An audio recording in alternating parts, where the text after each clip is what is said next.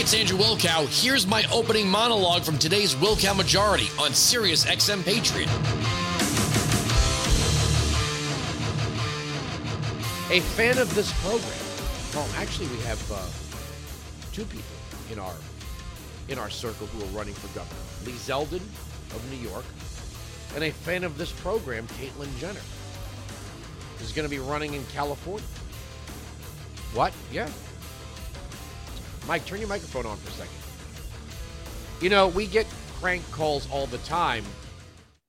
And I remember it was, how many years ago was that we got a call, Caitlyn from California? 4 years ago? Yeah, maybe. It was before Trump, wasn't it? Yeah, it was before Trump. We got a call from Caitlyn from California. And Mike, super producer Mike, got in my ear, goes, I don't think this is a crank call. I think this is Caitlyn Jenner. And I was like, okay, let's go to Caitlyn from California. And it turned out to be Caitlyn Jenner. And then much to the shock and dismay among some, in the hallowed halls of Sirius XM, when Caitlyn Jenner came up to promote the book, one of the first people that Caitlyn asked to meet was me. And they could not believe it. They could not believe it. I mean, look, it's New York, it's Midtown Manhattan, it's the entertainment industry. There are some very woke people that work at Sirius XM. And they were just in shock. And I remember walking into the green room having a good conversation. And Caitlyn Jenner, notice I'm not saying he or she, said, why won't you see me the way I want you to see me? And I said, with all due respect, you're Bruce Jenner to me. I said, I am part of a generation that grew up revering you on the cover of the Wheaties box. You can't just take that away from me. I said, I believe you are free to live the life you want to live, be the person that you want to be, but you can't rob me of how I know you. And then out came the book, and I have a picture of it. I could put it up on Twitter if I have to. It says, to my work in progress. It says, to Andrew, my work in progress, Caitlyn. They're saying, Andrew, are you going woke? Absolutely not. We're talking about California here. If Caitlyn Jenner said, I'm going to run on a platform of lowering taxes, allowing for gun rights, while, I don't know, throw in some LGBTQ woke agenda items. I mean, that's already there, right? That's already there. If you could vote in California to lower your taxes and reclaim your Second Amendment rights, you will have made, dare I borrow the word, massive progress. If your choice is between another woke leftist who is going to raise your taxes even higher, drive businesses ever more out of the state, crack down ever more on the Bill of Rights, or somebody who socially you think is a little weird, but you're going to get a tax cut and you're going to get your gun rights back, I can tell you how I would vote. 1-695 Patriot 957-2874. I mean, it's California. It's California. A lot of stuff to get to. Now it's racist. Everything is racist. Therefore, nothing's racist. It is now racist to oppose the blatant, unconstitutional, naked as a jaybird power grab by the Democrats to give themselves new voting members of the Congress and six electoral votes. They would literally be giving the Biden family 3 electoral votes to cast for themselves, and then another 3 for the Airfingers quote. What are they calling it again? It's the Douglas and something, or they have a name for it. And they don't want you to think this is unconstitutional or a power grab. I mean, this has to be done. And if it's not done, you're a racist. Here's Representative Mondaire Jones. It's racist. Cut 4. Mr. Speaker, I have had enough of my colleagues' racist insinuations that somehow the people of Washington, D.C. are incapable or even unworthy of our democracy. One Senate Republican said that D.C. wouldn't be a, quote, well-rounded working class state.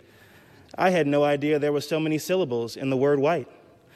One of my House Republican colleagues said that D.C. shouldn't be a state because the district... Can you stop? The theatrics, the blatant theatrics here. The Democrats know exactly what they're doing. They are trying to steal the 2024 presidential election. They think abolish the police, defund the police, not talking about the border is going to carry them to victory in 2022, and now they want to steal 2024 because they can't pull the same game next time around. They're not going to be able to play the games that they played in Pennsylvania and Arizona and Nevada and Wisconsin and Michigan. Well, then again, maybe they think they'll have H.R. 1 all nicely wrapped up, H.R. 1, SB 1 all wrapped up, and they won't have to waste their time with some of these states. Now it's about nailing the door shut.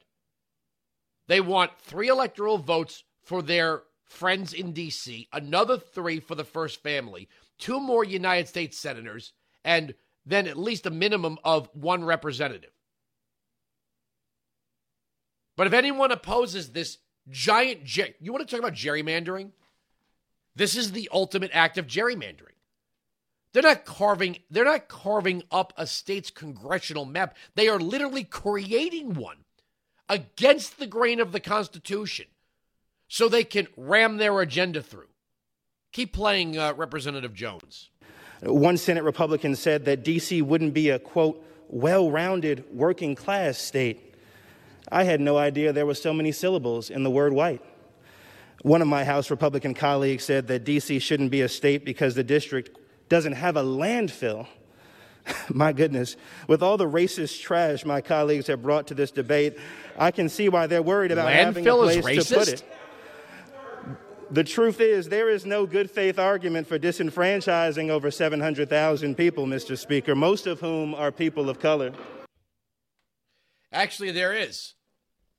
If you want these people to be represented by a state, then give the land back to Maryland. The Constitution is clear. Can you imagine the kind of power a state would have if it housed the federal city? The abuse that it would be able to. This is ridiculous. And they know it's ridiculous. Which is why every time the Democrats make a ridiculous argument, the only defense they have is that it's racist to oppose them. Play cut 5.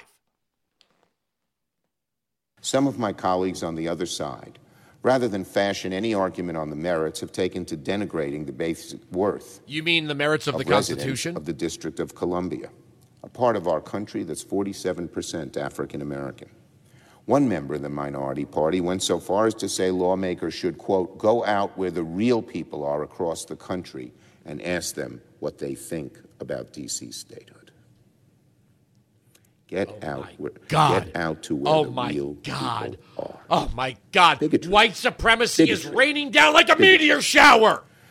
I shouldn't have to remind my colleagues that it's shockingly inappropriate to imply that lives and occupations and rights of DC's residents are somehow less than their fellow citizens in other more real, quote unquote, and almost always more white parts of the country. We all know that the minority party opposes DC statehood because it fears giving political power and representation to American citizens if they might not vote for Republicans. The Constitution has nothing to do with it. The fact that you'd be doubling the electoral votes, adding 2 United States Senate seats, you know exactly what you're doing. This is not a democracy. Nobody has to live in the District of Columbia.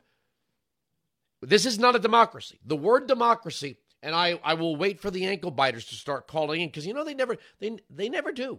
When I say the word democracy does not appear in the Constitution, how could the construct of our government and nation be be termed a democracy when the word democracy does not appear in the Constitution?